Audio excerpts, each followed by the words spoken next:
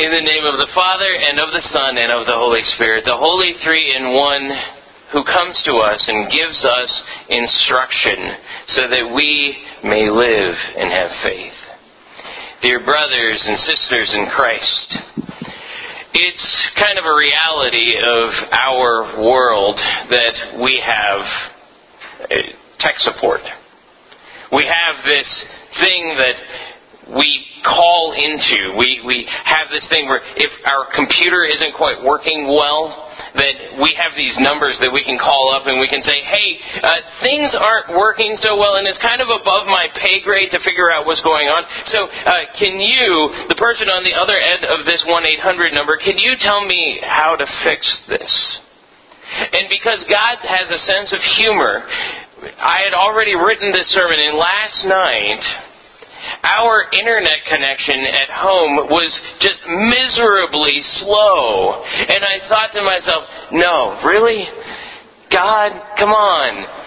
And so I had to call up the tech support at CenturyLink and say, hey, you know what, my internet connection is really, really slow. I can barely get anything up on my browser. Is there anything that you can do to help me? And the nice lady on the other end of the line, who happened to be in North Carolina, told me how to go about getting my internet back to its normal and regular speed. Well, sometimes we treat God sort of like tech support. Sometimes we treat God sort of like that person that is on the other end that's helping us try to figure out what's going on in our lives, trying to help us figure out why it seems like our righteousness is so slow, why it seems like everything in our lives seems to be colliding with one another, and why it seems that we're just so miserable some days.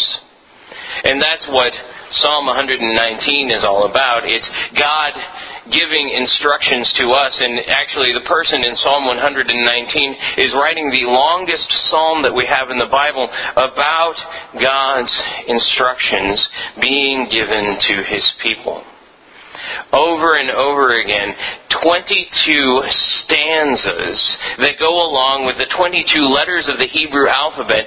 This guy who's writing this down is saying, Lord, how I love your instructions, how I love your law, how I love your commandments. And to us, sometimes it feels like it's not just quite right.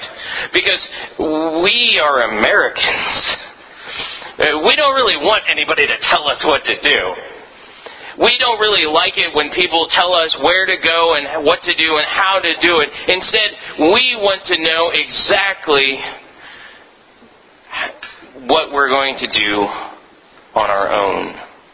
We want to make those decisions on our own, and it's only when things begin to break down that we go to other people and we ask them for instructions. You see, before my internet went down, I was perfectly fine, not knowing what it meant to renew my windsock, whatever that meant. I was perfectly okay just understanding that if I clicked on the little Google Chrome thing on my computer, that all of a sudden the internet came up and it was magical and it was great. But all of a sudden it was really slow. And I needed some help. And I knew that I needed some help, and thankfully I knew how I could get that help. If I just dug into my files and found that 1-800 number and my account number, I could call up and that lady in North Carolina could answer the phone and tell me how to figure things out. You see, when we're looking for instructions, we're usually at a point of desperation. We're at a point where we've tried everything on our own and it just doesn't seem to work. And that's how we live our lives pretty much most of the time, where we try to figure out how we're going to live our lives just on our own. We figure that we are good enough to make the decisions that we need to make, that we have all of the knowledge that we need to make the decisions that we're going to make, and nobody should really be able to tell us what decisions we're supposed to make.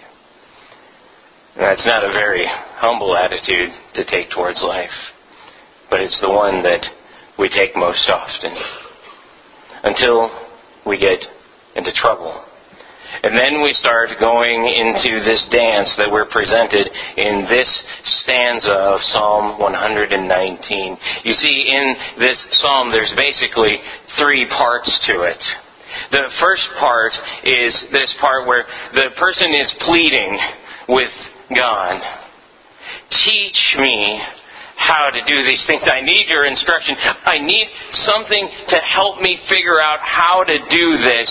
I need the knowledge and I need the ability to go out and do these things. And that's the first part of it. And then there's this second part where, and this happened to me yesterday too, where the person on the other end says, well, the whole reason that you have this problem is because you messed it up, mister. And we're led to repentance and saying, okay, maybe I shouldn't be making all of my decisions on my own. And then we get to the last point where it's this confirmation of, did I really talk to the right person? Did this problem really get resolved? And those 3 parts of this psalm this morning really echo what it's like for us to have our conversations with God. Because you see, when we get into trouble, we have these conversations with Him. Lord, I don't know what to do in this relationship. Lord, I don't know how to handle this. Lord, can you just put me on the right path once again? I promise I won't do wrong this time. I won't turn away this time. And God says, here's my instructions for you. I've written them down in this book. Go ahead and read them. I've written down how you can live a life that follows me. I've written down how you can live a life that is like my son's life. I've written down what it means to be righteous. What it means to live a life that is without any sort of reproach or shame. I've written that down for you. Here you go. But then when we get that, it becomes really obvious to us. Well, this just shows me what I've done wrong. This just shows me that I need to turn away. I need to turn my eyes away from worthless things, from vanities is actually what it says in the psalm here, which is an interesting word when you look at it in its original context. That word is actually a word that is used within the Hebrew language for false gods, for things that aren't really truly God, but things that people worship. And what are some of those things in our lives that we worship? We can come up with probably some of the easy ones. Money and possessions, and maybe we have this unhealthy attachment to another human being, but so often the thing that we need to turn most from, the thing that we are most vain about, is that we can put together this life ourselves and we don't need anybody to help us. That's the most vain part of our existence usually.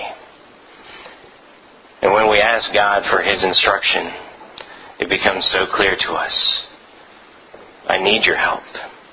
I need to turn away from this vanity. I need to turn towards your instructions. I need to do what you have given me to do.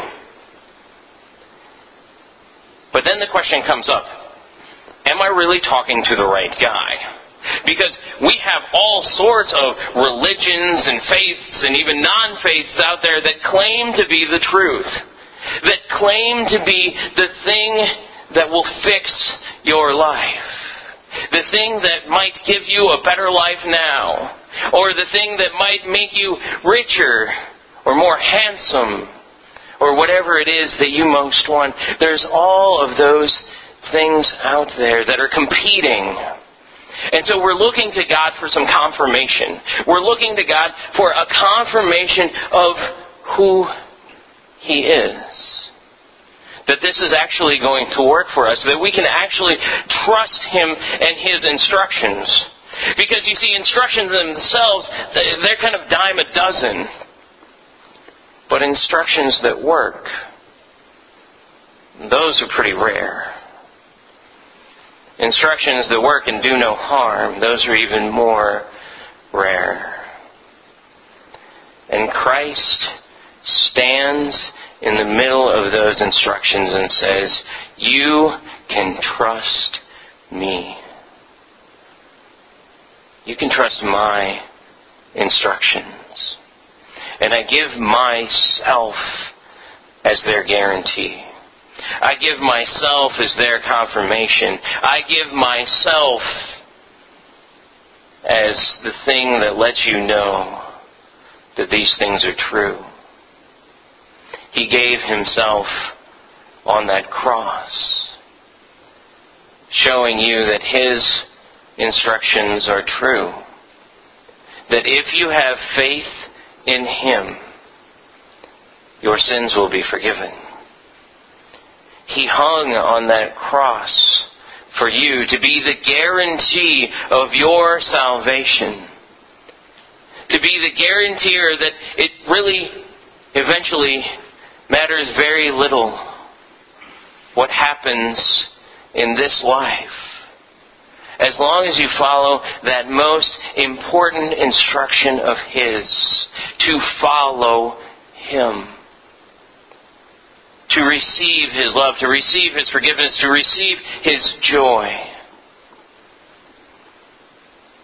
And that comes with his guarantee, the guarantee of his body and his blood broken and shed on that cross for you, so that then you can go and follow those instructions and trust them completely. Amen.